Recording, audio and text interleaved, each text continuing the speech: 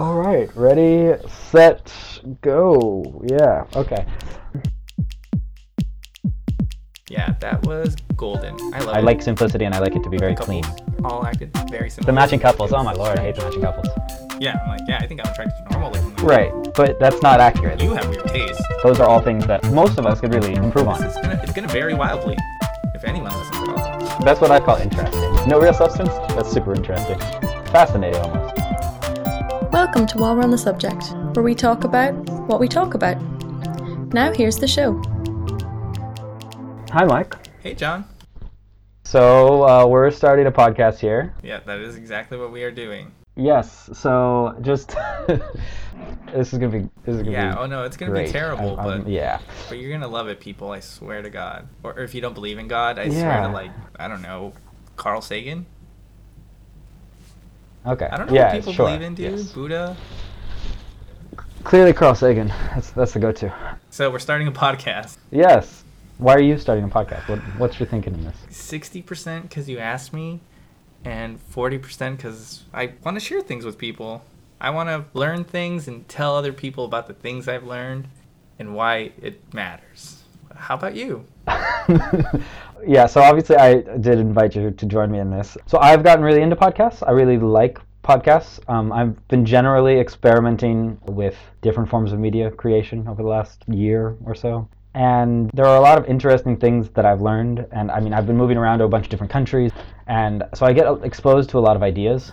Right. And these are ideas that I don't really hear anyone share or discuss. And I get into these conversations with friends back home or friends really anywhere I go. Right. And most people don't think about a lot of these ideas or a lot of this information.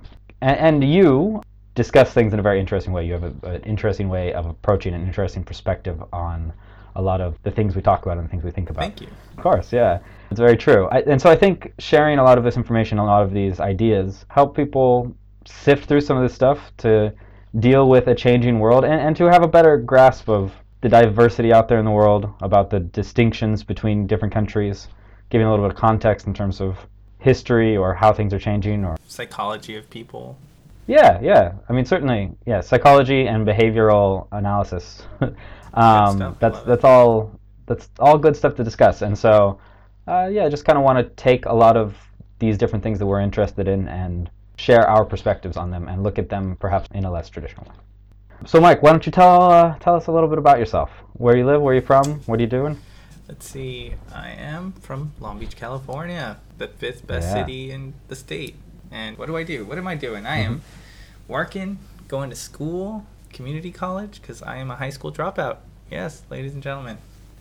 Drop out of high school, go to community college. Way better than a university. Just, you wouldn't believe it. Yeah, like a boss. Yeah. It's the affordable option, right? Yeah, way better. Yeah. So much cheaper. Education's almost the same, not really. Or so I'm told. You'll see at some point. Yeah. Working a job, renting cars, which is going to end soon. So I'm excited for future prospects. After that, I'm not having a lot of interesting stuff going. I am a wannabe writer. I am writing short stories. I am trying to do that. Well, I think the important thing here is what do you think about? What are your interests? I like what makes people tick. That is one of those. Sure. It's one of the things I'm interested in about. Why societies behave the way they do. Why they make the decisions they make. Why they feel the feelings they feel. Why cultures develop differently. I mean, I don't know. It's just like a endless topic. I don't even know where to go with that. It's one of those things it really love is talking about. And this is one of the keys of, to why I am so interested in history, right? Because history informs us about why people feel the way they do today and why the world is structured in the way that it is today. And that is what you just said about why people do the things they do and why they feel the way they feel. Those two things are the core of what is interesting about the world and is interesting to try to understand. Yeah, sociology is one of my favorite topics. I like learning about that distinction between the personal and the societal self, as it were, I guess, and how different we are privately and publicly. I mean, that's a great thing about history. Like, it informs us so much about why things are the way they are now, which is pretty nifty. In terms of what we might talk about on here, obviously we have relatively diverse interests, but I've been very focused in the last year on learning and developing and figuring out new skills, and so figuring out how and why other people do the things they do, like we were just talking about, and figuring out how to interface with them in a productive way and to develop myself in such a way that I can provide value to other people and manage my time more effectively, learn things more efficiently, and just generally become a stronger person in every area. Those are all things that I think most of us could really improve on, and most of us could really benefit from thinking through in a more systematic and thorough way. And so, I think just delving into these things and breaking them down into interesting smaller bits will be a really interesting thing. Yeah. It's gonna vary wildly. I think that's probably one of the most exciting things about this. We are going to talk about a lot of stuff that may not seem relevant to this current discussion we're having, but I mean, it's all relevant. Obviously, hopefully it will be. Yeah, we'll see. Hopefully we if we have even strike a chord with some people. Yeah. If anyone listens at all. Oh, they will. Have no fear, my friend. So essentially, we will be sending out a new episode every Monday. That is the plan. Mm-hmm. And hopefully we'll maintain this, and we'll figure it out as we go. And obviously, all of you send us your feedback on kinds of things you might want to hear us talk about, and we will delve into those subjects, and we'll give you our thoughts and our analysis of those different issues. Absolutely, because we want to engage all of you as much as possible. So, Mike, you want to move on to the main topic of the day? Where are you talking from, John? What? Yeah, I'm here in Long Beach. Oh, right. We totally didn't get into what are you doing? Yes. Tell us a little bit about yourself besides your interests, sir. Yeah, so my name is Jonathan Roberts. I'm also from Long Beach, but I currently live in Beijing. I teach businessmen English here, and before this I lived in Korea for a year, and before that I lived in Long Beach. And generally, I have been working in a lot of different countries. I went to school in France for a while. I've been very interested in in international relations and international politics and economics for a long time. And, I've been using this opportunity in different countries to try to hoover up as much information as possible about these different places and these different peoples and their perspectives and all of that. Which actually relates very closely to what our main topic of the day is. We wanted to talk about an aspect of China and Chinese culture and Chinese history that doesn't normally get discussed, and I don't think most Americans truly appreciate exists. And so, we're going to talk a little bit about China today. That we are. So, Mike, go ahead and give me your basic idea of what you would think of China as when you were maybe a teenager or in your early 20s. Like, what did you think of China generally? If I had to say honestly, I would always think, there's Hong Kong, which is like British China, and then the rest of the China, just a big old massive land that was or is some kind of type of communist regime, and before that they had all sorts of kingdoms constantly fighting over power. I didn't care about China, I'll be honest. That's about all I got. I think that's the general impression. Like, people now care about China in the context of them being a large, powerful economy, right? But the general view of people in the U.S. is that China is this huge monolith, right? It's this thing that is a giant blob of humanity with tons and tons of people. But most people kind of think of it as one huge single thing. And especially since I've gotten here, I've started to really understand that it is not a single thing. It is not a single group of people. And it's not even like there are a few different groups, or there's just some differences because people live in slightly different places and cultures emerge differently, like Northern California and Southern California. But that's not the core of the distinction. This is a huge multi-ethnic and I would think multinational country, right? And it's been fascinating to learn about as I've been here and learn about their geography and their history, because I keep coming to this comparison, and that is I keep thinking that, so ancient China I think of very much as similar to the Roman Empire, okay? Which I don't think many people think about, because in most people's minds, China is this huge country that has been a huge country forever and has been a single country forever. So many people would think about China in the same way that they think about England or France or even Russia. But it really isn't, because in ancient times, if you go back to the Tang Dynasty, right, which is going back pretty far, that's going back to about the 1st century BC.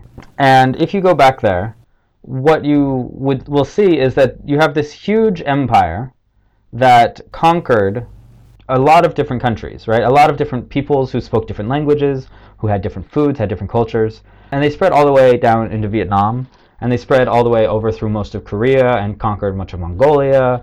And they very quickly, at this point, became this huge international empire. And this was, at the time, not at all one single country. Now, you might think that if they maintained that all the way up till today, that, oh, well, they became one country, right? Obviously, yes. Just as Latin, or during the Alexander's Empire, Greek, spread throughout the whole of the empire, and most people spoke, or not most people spoke Latin, but many people spoke Latin. It became the language of education. A lot of the local languages adopted a lot of the stuff.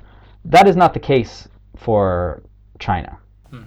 China consists of huge numbers of different people that speak very different languages and have very different cultures, and they were never really integrated into the single whole.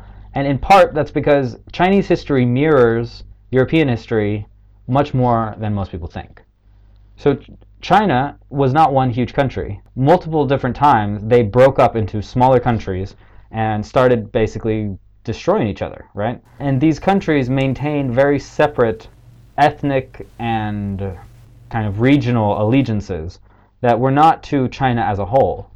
And China, as kind of we currently think about it, as a single nation, a single huge dominant nation for this whole region, didn't really exist until the Qing dynasty in the 1600s. And even then, that kind of parallels what many European empires had. When you look at the Holy Roman Empire, or you look at, the Austrian-Hungarian Empire, the Spanish Empire, they conquered all of these different places, but they didn't really make them a part of the same nation. Do you know what I mean? Right. So, backing up a little bit here, when did you first recognize this diversity?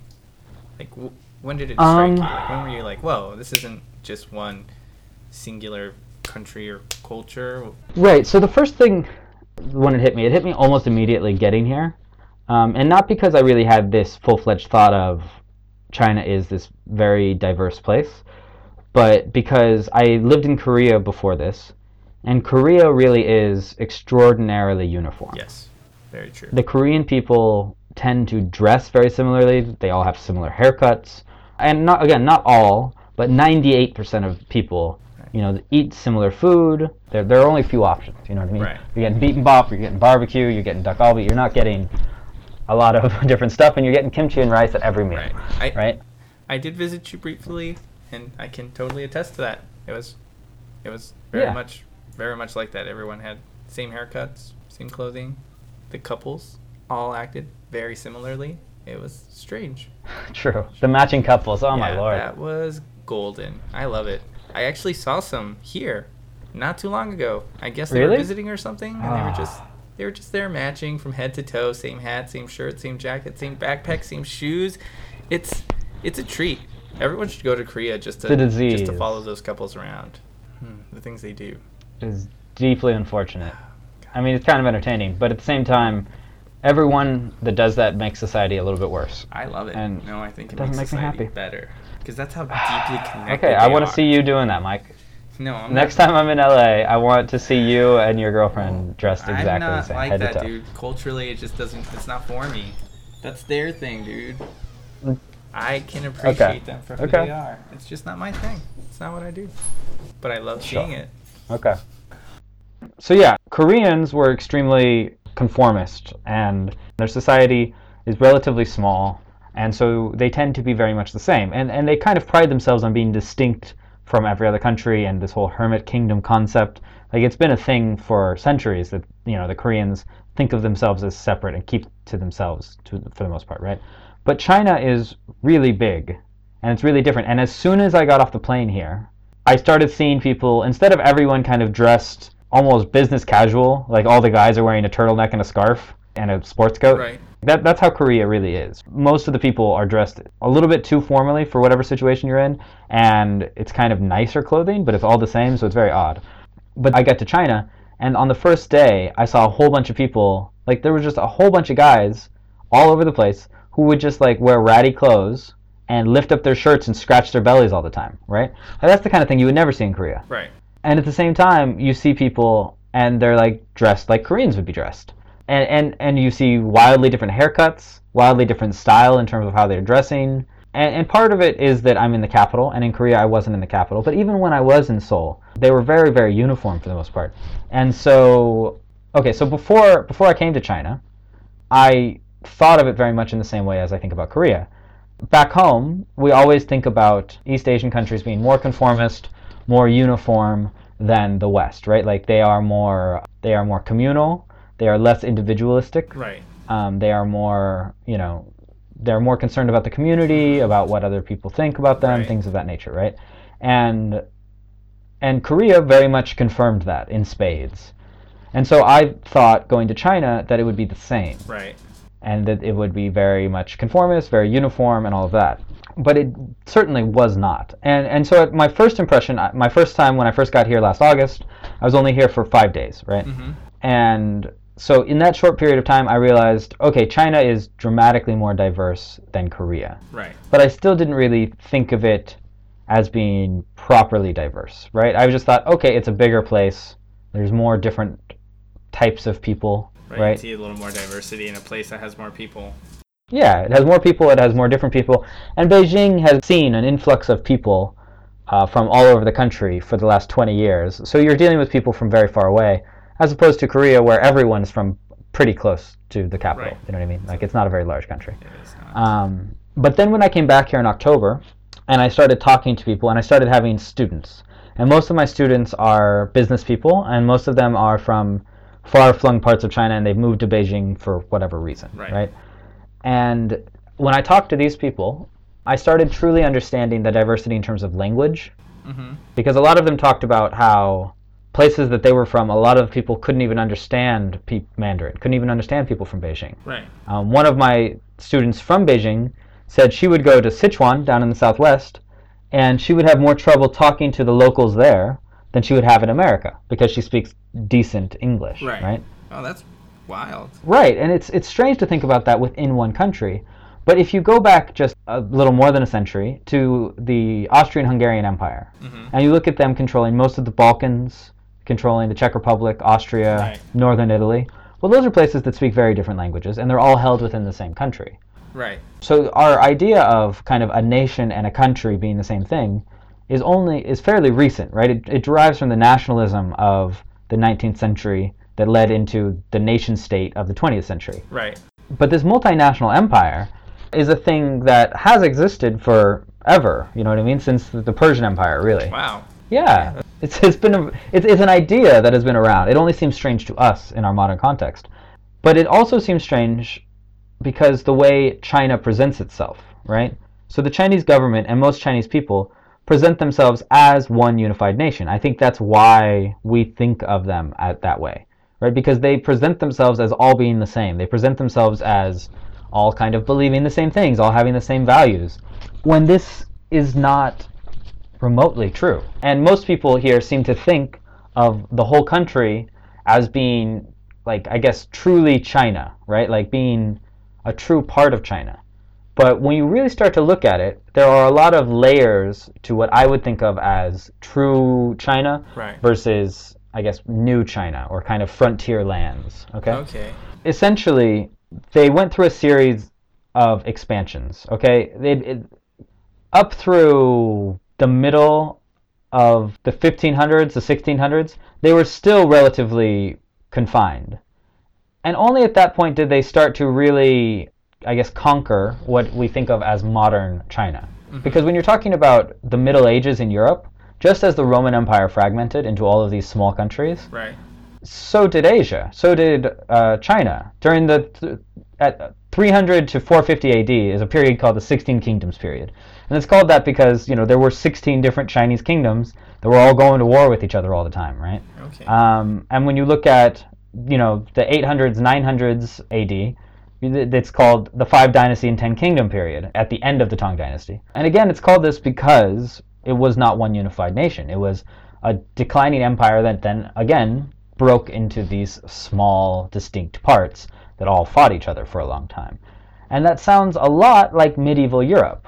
As the fall of the Roman Empire, you started to have these tribes. Right.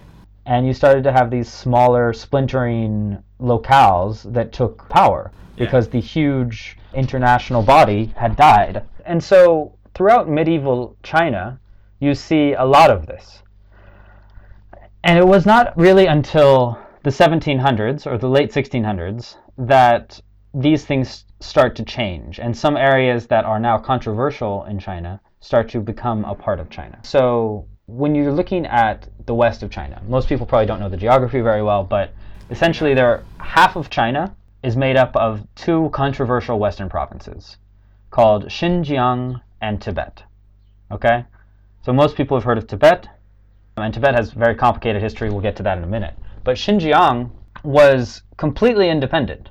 A completely independent Turkic kingdom. It was ruled by the Mongols, ruled by, various other peoples, different khanates throughout time, until 1750, right? Mm-hmm. And in 1750, it was conquered by the Chinese. Well, think about what was happening in 1750. Think about the European countries. Think about colonialization generally. For China to truly claim that this group of people who are ethnically distinct and linguistically distinct and culturally distinct in every way are truly Chinese, simply because they ruled them from 1750, well, in that way, the English could claim that Indians are English. You know what I mean? Right. Or the Dutch could claim that Indonesia is Dutch, but they're not really. Like, they're distinct people.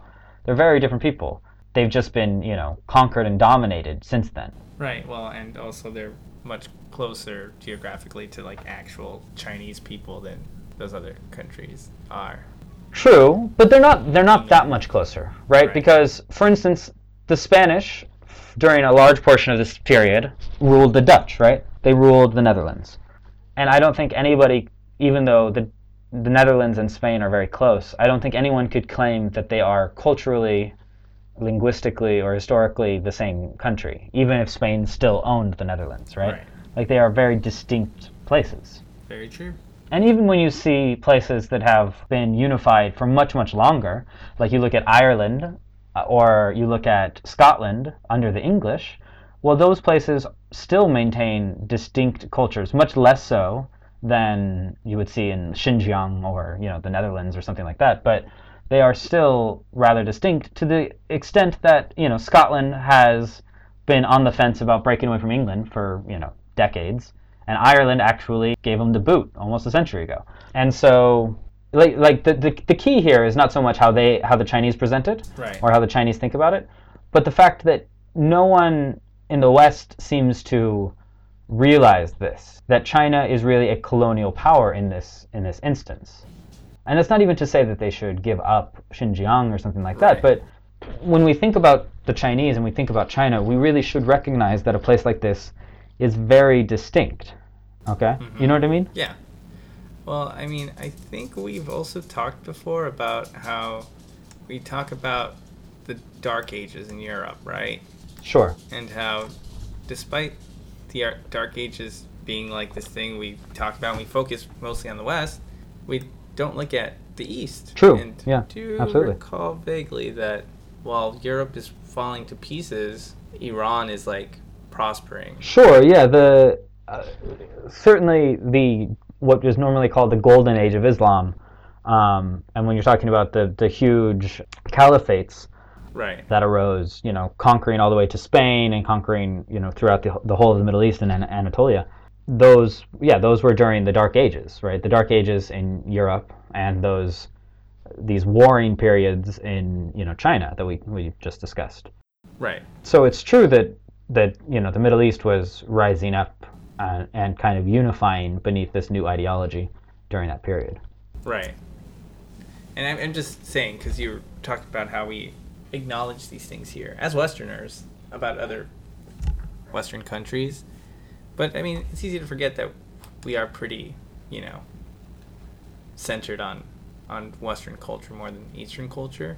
So, I mean, we're of course not going to acknowledge this occupation or conquering of, what was it, Xinjiang? Xinjiang. Yeah, Xingiang. Okay. Yeah. You're right that generally we would not be as focused on that as we would be on something in the West, right, or in Europe. Right. Because that is, in terms of our education and everything else, the context from which we form our lives, it's all focused on, American, European, Western history, right? That being said, I think when you're talking about countries, to me there are two very distinct kinds of countries, okay? Mm-hmm. There are nation states, and there are international empires or international countries, right? And when you look at Spain of the 1600s, when you look at England all the way up until the 1960s, when you look at France all the way up until the 1960s, you see these huge countries that have conquered these other places. I mean, again, you look at the German Empire, the Austrian-Hungarian Empire, the Russian Empire underneath the Tsars, or the USSR, for that matter, right? Like, these are international countries. Right. They are not a single nation. They hold different peoples. And this distinction is very important because the way that a nation, a country that is only one nation, functions is very different than the way an international empire functions, right? Right. And the interesting thing when you're thinking about China is that China functions the way an ethnically centered nation functions. Right. They function in the same way that France might function, where the French have an idea of who the French are, what the French are, and from a religious standpoint, from an ethnic standpoint. And I mean, we could get into the whole discussion about why immigration and integration is so difficult in European countries. But one of the core pillars of why that is difficult is because they have this ethnic identity that is closely tied to their national identity. Right? China has this ethnic identity that's closely tied to their national identity. The problem is they simultaneously own and dominate these other lands that are not a part of that ethnic identity. For instance, when I talk to my students, they think of what they call Han Chinese, right, which supposedly makes up something like 90% of the population, right? I don't actually know the percentages on this, but a large portion of the population is Han Chinese. And they think of those people as like real Chinese, like those are Chinese people. And these Uyghurs who are out in Xinjiang, they're Muslim, they're Turkic people, they speak a different language, they eat different foods, they cover the women tend to cover their hair, things like that. Those people, they don't really think of as Chinese, but they certainly are Chinese, but they're not Han. So they have this ethnic identity, they have this national identity that excludes people who are within the country and are clearly a part of the country, right? And when I think about this, I think about, when you're talking about minorities in the United States, when you talk about blacks and how a lot of blacks in the United States feel that they are not accepted or that they're not equal or that the identity of, our country does not include them necessarily. Right. Think of that, but 10 times stronger, because at least nominally, Americans are this melting pot. At least nominally, we think of ourselves as this very diverse place. But the Chinese don't even think of themselves as that. And so when you think of these tens of millions of people throughout the west of the country who are different peoples and speak different languages, but are dominated by this national government, this very centralized national government in Beijing, you do start to think about how incredibly disenfranchised these people are. And I mean, the fact that they are extraordinarily poor and largely held out of the system because they can't even speak the language that the government speaks. Right. And that the government broadcasts are in and all of that you would need to speak in a government job, you start to realize that, these people are probably some of the most oppressed minority groups around the world. I mean, they probably don't hold a candle to the Rohingya down in Myanmar, but, other than them, do you see why this starts to be a very important distinction? Yes, I do. I can see how ignoring an entire group or multiple groups, because you're saying that Tibet and Xinjiang are just two countries that don't speak the same language, are ethnically considered different than what Chinese people are, yet they're still part of a government that does not represent them in any way. And Inner Mongolia, for that matter. Yeah. Yes. So because they are ethnically Mongolian, they speak Mongolian. Yeah. Okay, so then you have. Are there any other groups? So those are the three main ones that are not considered to be Han Chinese. But it's interesting because even when you look at Han Chinese, and this whole concept of Han Chinese, I question somewhat, because if you look at it from a physical standpoint, from an ethnic standpoint, a lot of the southern Chinese did move down from central China, but many of them are from southern China, and they look very much like Vietnamese. And even when you listen to the dialect, some of the southern languages, like you listen to Cantonese, right? Down from Guangdong, and it's very different from Mandarin, and it is closer, I think, to Vietnamese than it is to Mandarin. And when you look at the way the northern Chinese look, they look a whole lot like Koreans. So when you think about them all being Han, that seems a bit strange to me. But besides that, like when you look at the main Han groups, there are 8 languages that more than 30 million people speak as their primary language, just within the Han. And so when you look at how the country broke down in that 5 dynasties, 10 kingdoms period, and you see where these languages and these ethnic divides break down, you start to see that if this were Europe, a lot of that would kind of make sense in terms of dividing into different countries. Back before Germany unified into one country, you would see in Europe all of these different, relatively small areas that had their own ethnic and national and cultural distinction, for lack of a better word, right? And when you look at Eastern China, you also have these areas with massive numbers of people that, while many of them maybe speak Mandarin also, they primarily speak other languages like Wu and Cantonese and Gan and Hakka and all of these different languages.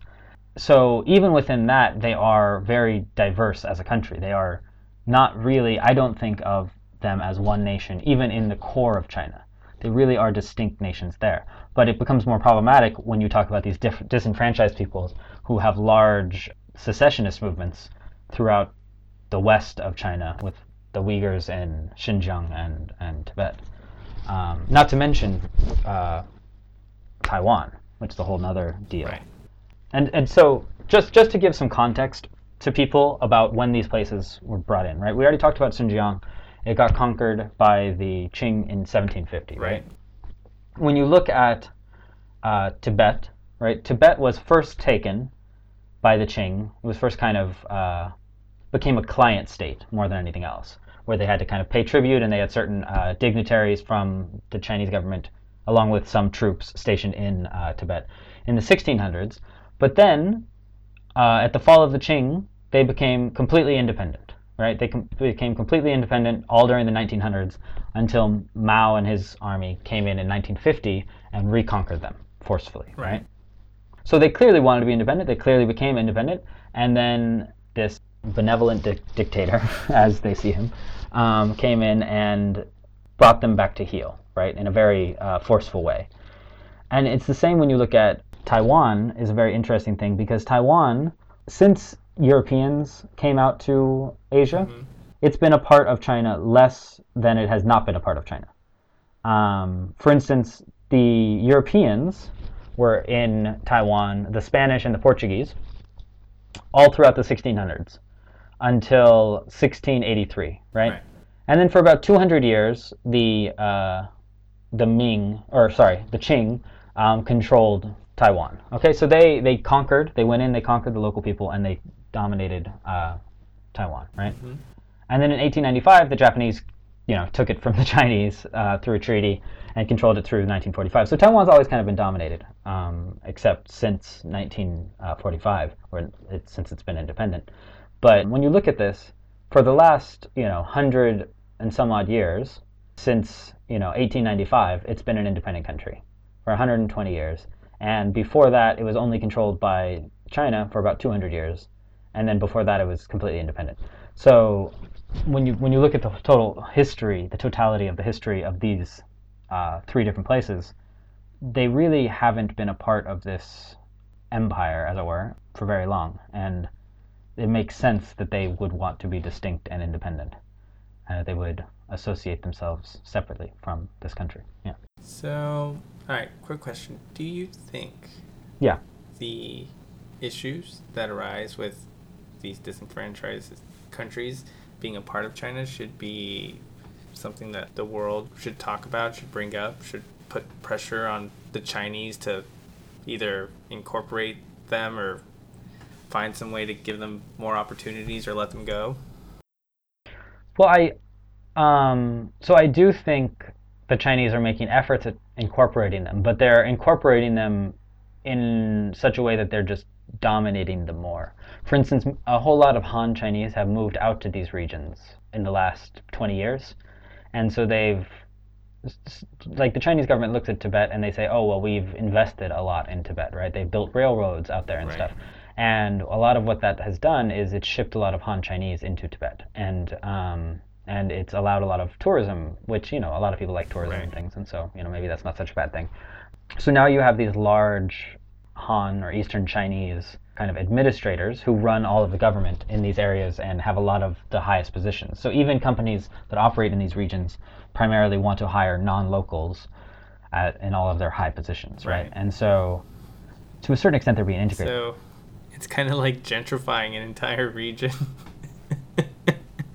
Kind of, yeah. Yeah. Well, I mean, it's not it's funny, more like but- establishing a quasi caste system, right? Right. Like it's a lot of kind of what Europeans did in Africa, you know what I mean, Right. where they would bring in a group of settlers who would kind of run domain and hold dominion over the locals, Right. right?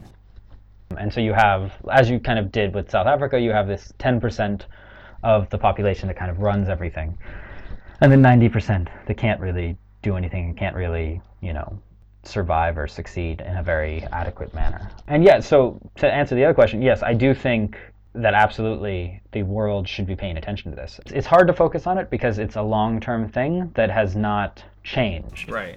Like, a lot of people can easily focus on things that have changed or things that have happened, right? And that's why I think the Israeli conflict gets so much focus from so many people, because it's something, that's happened in the last 50, 60 years. It's not something that is grinding away for 100 years.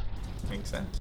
At the same time, it is probably the biggest and most problematic political situation in the world, I would say. I mean, you now look at it, and Latin America is largely at peace, is relatively stable. Most of the wars throughout Africa have died down. Obviously, you have the Middle East, which is just, in complete turmoil around Levant. But for the most part, in terms of stable governments, you don't have very much where one group is dominating another group. Again, you have the Israeli conflict, but that gets so incredibly focused on, and yet these other groups that are being systematically oppressed, is the only way I can really put it, are completely ignored. And I would really like to hear your thoughts on this, Mike, but I have a lot of trouble understanding why countries cannot stand to let other countries go. And I've debated this with a lot of people, and it really flummoxes me, because so England, right, as the English Empire was in decline, right, or the British Empire, as they call it, they just kind of started letting things go as they started to realize they couldn't hold on to it and it wasn't really worth it, right? So that's how India and Pakistan and Bangladesh, all of them got released, and that's how South Africa kind of got released, and that's how a lot of these other, Kenya, all of that. But the French, in sharp contrast, clung on very tightly to a lot of these things. Like Vietnam, the Vietnamese had to throw the French out before they would let go. Right. Algeria, they had this huge war in Algeria that forced them to give it up and let Algeria have independence, right? And most countries, that's exactly how it works. Like, they will fight tooth and nail to hold on to something, even if it doesn't really offer them any value. And if you have all of this instability in these regions, and they're causing a lot of problems, they're causing a lot of political turmoil, they're a drain on you economically, Right. then I don't understand why a country like China wouldn't just let these areas go. Or, for that matter, Taiwan, which is actually independent, and yet China still will not just let it go. Like, it doesn't actually affect them in any way negatively. Because you said it yourself, they present this front of a unified China. What if they just started letting these regions that are ethnically different have independence? Would it be easier on them? Probably, but then they have less control over the region. Now those countries are free to, ally themselves with other countries that aren't China, because maybe they don't like the way China runs things, and ultimately it creates probably more problems for them than they want. And so they'd rather spend a lot of money and waste a lot of resources forcing those places into submission so they don't have to deal with any repercussions later. It just seems very, very odd to me because, think about it. These places don't have many people compared to China, right? China's got more than 1 billion, and these places, you look at Tibet, I think it's got 8 million. Xinjiang has something like 15 million. Inner Mongolia's got 24 million. So if you add all of it up, it's less than 1% of the total Chinese population for all three of these places. Right. Now, granted, geographically they're pretty big, but if you were to tell me that Turkmenistan is really causing problems for China because it's this tiny little country off in Central Asia that has very few people and almost no money, I don't see that would ever cause any kind of problem for them. You know what I mean? Right. And so if you look at Xinjiang and they broke away, I don't see how that could actually cause any real problem for China, except for, maybe they ally with America or they ally with Russia and it allows them to get troops of these enemies closer to them. But, we have troops in Japan and troops in Korea. I feel like you can't get much closer. Right. And really, all the stuff in the West matters much less than all of their stuff in the East. So, I don't know. It just seems... be a matter of pride. I don't really, obviously, know the history of China very much, but it could just be some grudge from the early 10th century where they didn't forget about that time Xinjiang came in and rampaged through China, assuming that they ever had, right? Well, certainly I could see this being a thing with Tibet, because Tibet actually had a really powerful empire for a lot of the Middle Ages, and they came through and they conquered all the way almost up to Beijing, and they took a whole bunch of stuff and conquered a whole lot of central China and controlled it for hundreds of years and stuff. And so I could see... Yeah. I could see with Tibet that being kind of a thing, just screw you people, yeah. At the same time, it just seems, I don't know, it just seems like it's so much trouble. Okay, for instance, generally this concept baffles me, because if there's something highly valuable, with England, or the UK I should say, and Gibraltar, right? I understand why they've clung on to Gibraltar, because Gibraltar is an economically and politically and geopolitically important thing to hold access to the Mediterranean, right? So sure, you hold on to Gibraltar. But China has all of these border disputes with India that causes major strife and has caused wars between China and India. Well, what exactly is the value of these completely depopulated areas in the middle of the Himalayas that they're clinging onto? I don't understand that at all. It's what possible actual value does it lend you? It lends you no value. You get nothing from holding on to that except for a lot of conflict with India and maybe some dead people. Is it possible that at some point China did control those regions? And again, it might just be a matter of pride. Maybe they're that was once a part of China and we want it back because we are a united China, and without that region we are not complete. It could be a really a weird nationalistic pride that they have. They need to bring China together again. Well, and I think that's a part of it, but because that's definitely at least a part of it, and I think that historically that's always a part of it. It's this, for God and country kind of thing. For our country, we want our country to be the biggest and the strongest and whatever. World War II was basically that. We want a complete Germany.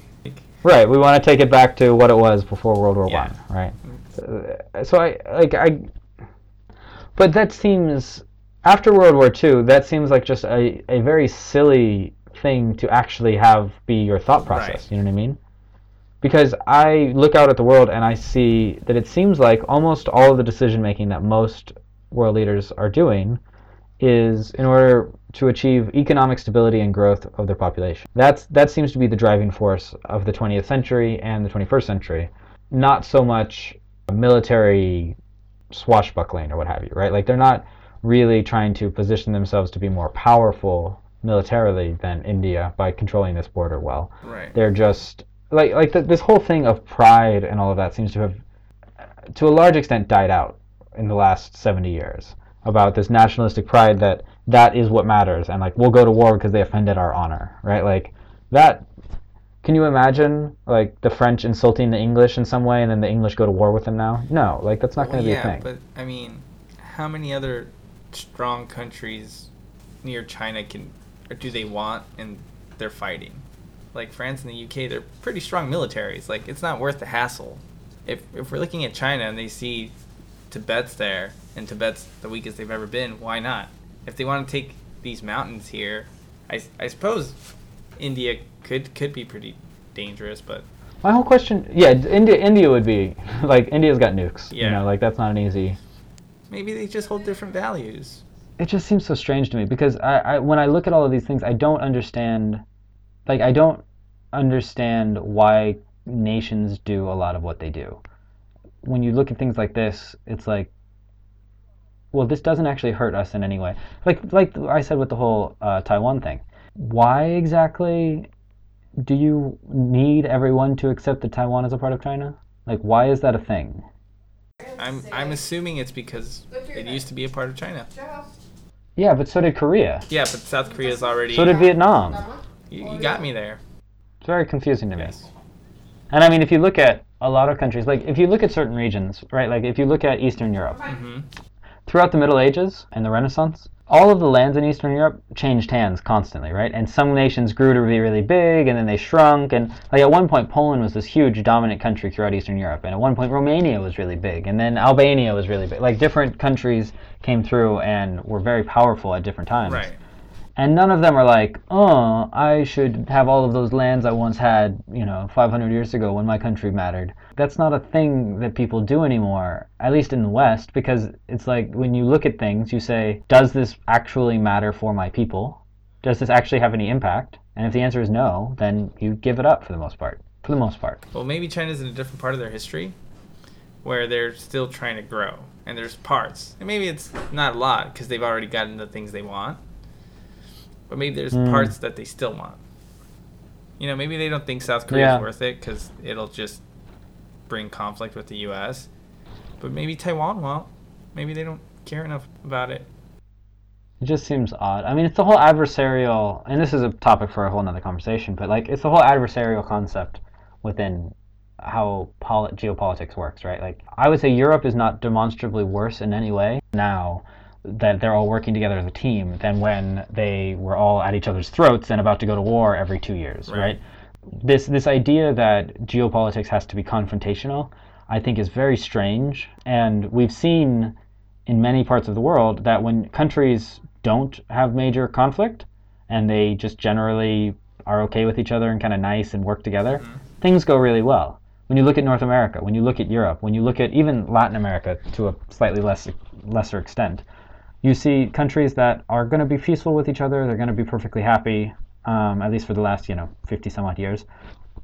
And they're going to generally try to work together. They're going to pursue their own interests, but they're not going to, try to poke each other in the eye just because they want to poke each other in the eye. And I think that is something that needs to come to Asia, because Asia scares me a lot. But this is the whole conversation for another time. Yeah. So I do think, at the very least, people should give more texture to the way they think about China. But there is a lot that people could know and that they should know, not just about Chinese history, but about how China is today. Right. And I think it would be beneficial. Well, this is interesting because then it gives you a different perspective. Absolutely, yeah. Exactly what's happening. Because, I think most people would be under the impression that it is unified, that it's like one country with one ethnic group and everyone's contributing to the greater good. The greater good. Yeah.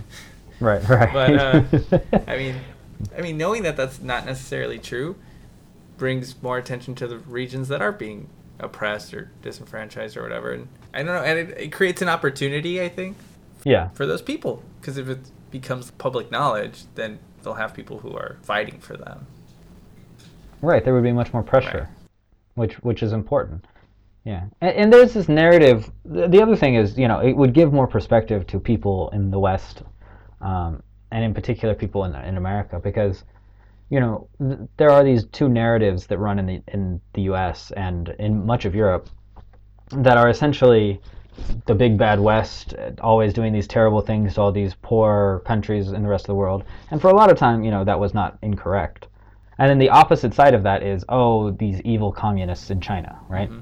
And neither of those appreciates the fact that while the West and the US might have deep, deep flaws in terms of their policy and the lack of thoughtfulness with which they employ it, that, well, a lot of these areas of Asia and these other groups outside of America and outside of the West are doing similar or much worse things in the same arena and are being completely ignored.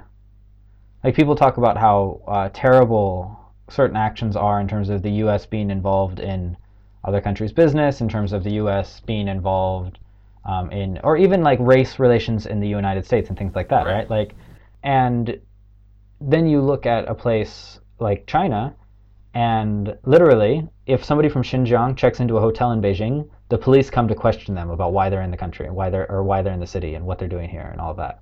Wow. And when you think about, oh, how terrible our government is or how terrible things are for us, like, having a perspective about how things are for entirely different groups of people can sometimes give you some perspective that some of the things we're doing, not necessarily the worst thing in the world. And it's gotten a lot better, and it's much worse in certain other parts of the world. And, I mean, at the very least, you could say things are getting better in the U.S. and Europe. Right. Well, and at least they're open and they're exposed and they're filtering through the conversation of the society. Yeah. Versus in China, where it doesn't seem like efforts are being made. Have you noticed if there are any? I mean, I don't think there are any, but there's also no recourse for the population, right? There's no vote. Right. There's no impact on government at all. Like, there's nothing that they can do in any way, shape, or form. And there are no real human rights or rights of the citizen or protections for anyone. And so, yeah, no, not much seems to be done. Pretty interesting stuff. Definitely something. I think so. Well, it's got me thinking at least. Good. I'm glad, Mike. I genuinely had no idea.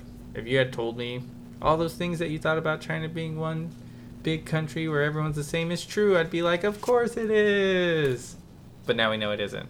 Right, because, I mean, that matches everything we learn about it in history and everything we think about it for the most part, as just the general way people in the U.S. approach China. Because it's the same way they approach Korea, and it's the same way that they approach Japan. And those countries, it's fairly reflective of reality. Like, they're fairly they're cohesive. Much smaller, more closed off in certain ways. Well, true. Japan, anyways. Very true. From what I know of Japan. Well, one's an island, one's a peninsula, and like, they're both cut off from the rest of the world by China. Yeah, but even then, they're distinct from China. Like, they're very different culturally. Oh, yeah. So, I mean... Oh, very different, yeah. But they are very similar throughout the country for the most part. So, I could see where people might see two of the most popular Asian countries and go, oh, well, they're all pretty much similar culturally. Why wouldn't China be similar culturally? So it's good to know that, it's not always true. Even the way people think about, like, the culture and the food and stuff and how they interface with it, right? People think about Japanese food, people think about Korean food, people think about Chinese food. Well, Chinese food is food from 20 different countries or 20 different nations within China, that have completely different foods, completely different tastes. Everything's completely different. All right, do you have any extremes? So, Sichuan in the southwest, which is my favorite Chinese food, their food tends to be kind of oily and kind of salty. Like, a lot of stuff is cooked in oil, and it is extremely spicy. All of their food is extremely spicy. So they do hot pot. They do a lot of things. Like, they do these dishes where you'll get chicken, right? Mm-hmm. And literally, it'll just be like pieces of chicken breast, often with some bone in it somehow, cooked in like a thing of peppers. And there are these little chopped peppers that just completely engulf the chicken and bury the chicken. So you have to kind of like dig through the peppers to get to the chicken. That sort of thing, right? Mm-hmm. They do these spicy potatoes, they do all sorts of really, really good spicy food. And when you compare that to like Guangdong food or Guangzhou food, it's not spicy at all. It's more creamy, I would say. Mm-hmm. It's not creamy in like the European sense because they don't use like milk, but it's definitely smoother, I guess I would say. I don't know exactly how to describe a lot of their food, but and even like when you look at the north of China almost exclusively uses wheat, right? And noodles. They eat a lot of noodles, and they eat it, and the noodles are made from wheat. the south of China is all rice. It's just rice for days, right? I mean, they still maybe have noodles, but it's rice noodles, not wheat noodles, right? And those are very distinct. Yes, very different types of noodles. And when I say the north, I mean like Heilongjiang and the way north, like close to Russia. Yeah, so I mean, it varies dramatically in different places. You know, it's not like when you go to Korean food, to get Korean food, like if you go to Korea, you go to any city in Korea, they'll have the same food for the most part. Like there might be slightly different things, but it's pretty much the same. When you go to China, it's dramatically different everywhere. Do you have any final thoughts on China? I hope people will think about it and maybe look into some of the interesting eccentricities of this country and, you know, the diversity that lies and within. Possibly make efforts for Tibet and Xinjiang, because I know there's a lot of people I mean, at least like tell some people about it. The more aware people are, the easier it is. I mean, because there are major separatist movements within those countries that are like heavily suppressed, right? Like Xinjiang, there's been major terrorist attacks over the last few years where there was a knifing attack last year, I think, where these two guys stabbed and killed like 60 or 70 people in a train station, and just people don't hear about it. And it, like, this was with knives, right. You know what I mean? Like they got up close killing these people. And so there's and in Tibet, people periodically, you know, burn themselves, right. Even though the Dalai Lama has kind of asked them to stop doing that. So they're a bit more peaceful, but desperate and extreme measures. I mean, exactly, yeah. I mean, that it has to tell us something. Yeah. Right, like there is some extreme distaste for the current situation within those areas, but that news doesn't get out because foreign reporters aren't let in, and obviously the news is heavily censored here. Yeah, it's not a good situation. People should at least look into it and try to understand, have a bit more context when they think about this country and how it works. Because if you don't like China, there are a whole lot of good reasons not to like China, beyond, oh, they're communist and Mao. And so, you know, brush up on those if you don't like China. If you do like China, well, you know, understand a little bit more of the complexities that are part of this country, and that what you think of as Hong Kong and Guangdong are not, you know, all of what China is. There's a lot more to it. Yeah, all right, so moving on, yeah, Mike? Jinx. Yeah, you can jinx me, fine. I'll take that spell. You're cursed now forever. Okay, so in this last little section, we're just going to talk a little bit about what we've been up to recently. Mike, have you been reading anything lately? The Martian Chronicles. Yes. Oh, really? How is that? It is amazing. It is so good. It's just like a series of short stories by Ray Bradbury about Mars. Okay. He is a beautiful writer, man. I got ruined with Fahrenheit 451. I can't stand it. Really? Yeah, it's terrible. I really enjoyed it. You should give it a try. You should read The Martian Chronicles. It's beautifully written, and it has some really good stories in there that'll make you think. Because it has a lot of parallels to stuff that was happening then, you know? So it's a sci-fi analysis of our current of our actual society, at right? the time, yes. And even now, right. I mean, it applies. I mean, but it's being used as a critique as opposed to just sci-fi for sci-fi's sake. Yes. Okay, gotcha. And it's very poetic too. I mean, I don't know if people know that about him, but he is a beautiful writer. So you should just read a short story just to get to experience it. Okay, I'll take a look at it. What about you, John? I'll put it on the list.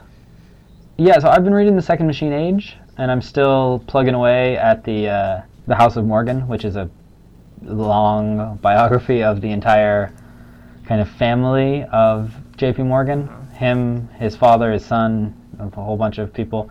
And it's a really interesting lens to view U.S. history through, and financial history and all of that. Okay, and the Second Machine Age. I've been focusing on the Second Machine Age.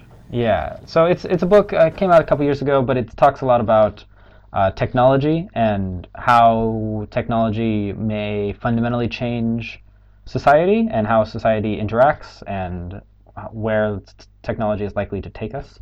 And it's interesting. You know, it's a lot of focus on AI, a lot of focus on how computers and information technologies are still rippling through society. Like the adoption. So for instance, when you think about the information things, right? Like computers as an individual thing are impactful hugely, as we've seen. But computers as a thing that allows you to control everything else is a different level of importance, right? So when you go back and you think about like the electricity, right? The electric light bulb, huge. Yeah.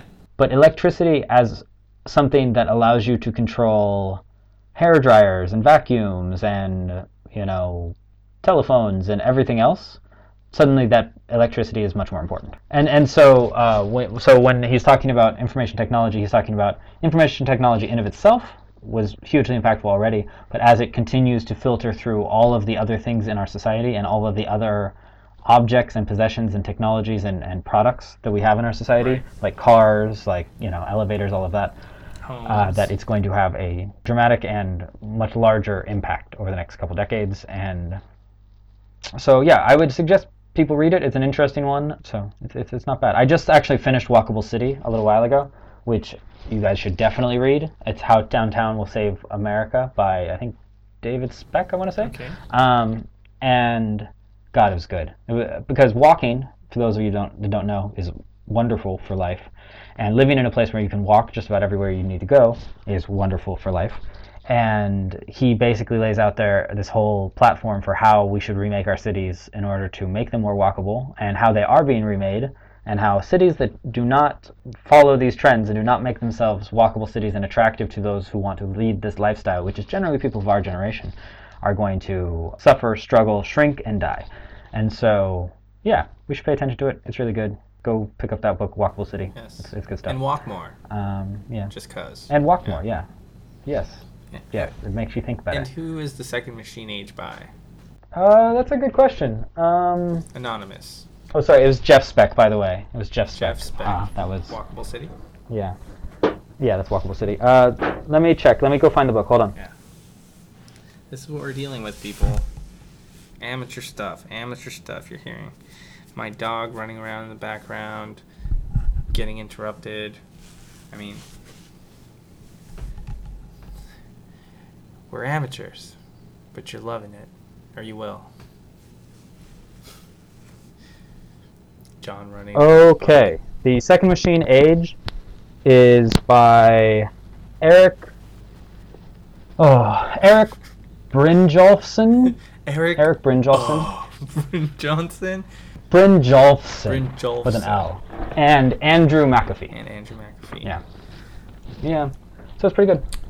What have you been studying, Mike? You been up to anything? What have you been learning? How are your classes going? All that. Let's see. Ooh, pretty well. I failed a math class, but fret not. I'm gonna get on some Khan Academy and improve my stats skills. So this next semester I'll be ready to crush it. And let's see. Besides that, now and again, I've been studying a little bit of Excel, just because I feel like it's a really useful program that makes life easier. It's a useful tool to have. And so yeah, why not? Definitely worth doing. Mm-hmm. And good. Been doing a lot of writing. I don't know if that counts. Yeah, I think it does. It's developing. Yeah, just to improve my communication skills. Cool. Yeah. How about you, John? Yeah, I mean, I've been studying Spanish for about a year. It's actually a year in 1 week. Mm-hmm. So I'm almost at the 1 year mark. I'm really excited about that milestone. Congratulations. Thank you. I remember when you first tried learning Spanish. It was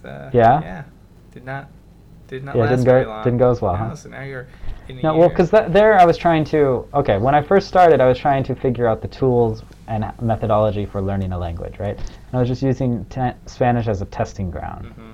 This time, I've fully utilized those tools, and I have developed a very clear and effective methodology, and I think I speak pretty well now. I've been reading articles all the time. I've learned a lot. I've made over 5,000 flashcards, and I know several thousand words and a lot of grammar, and yeah, so I'll have to demonstrate that for all of you at some point, but not right now.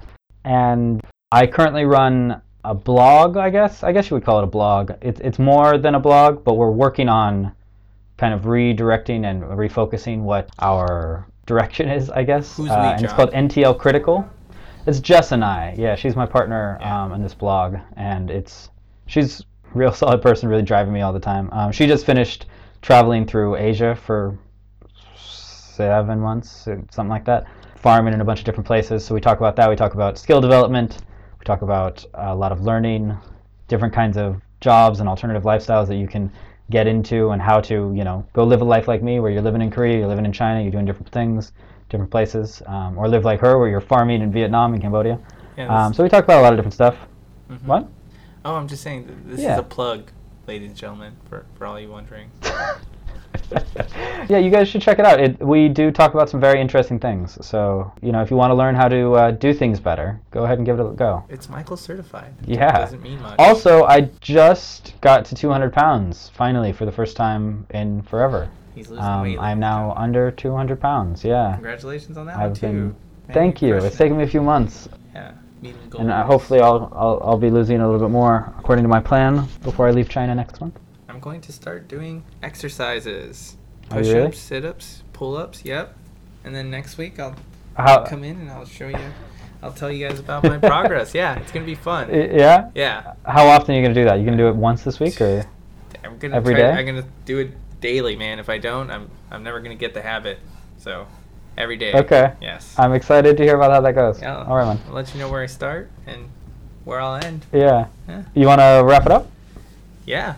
How are we saying bye to these folks? I'm not saying bye to those folks. I'm saying bye to you. Oh, that's true. You're welcome, John. All right, Mike. I'll see you next week. All right. Bye.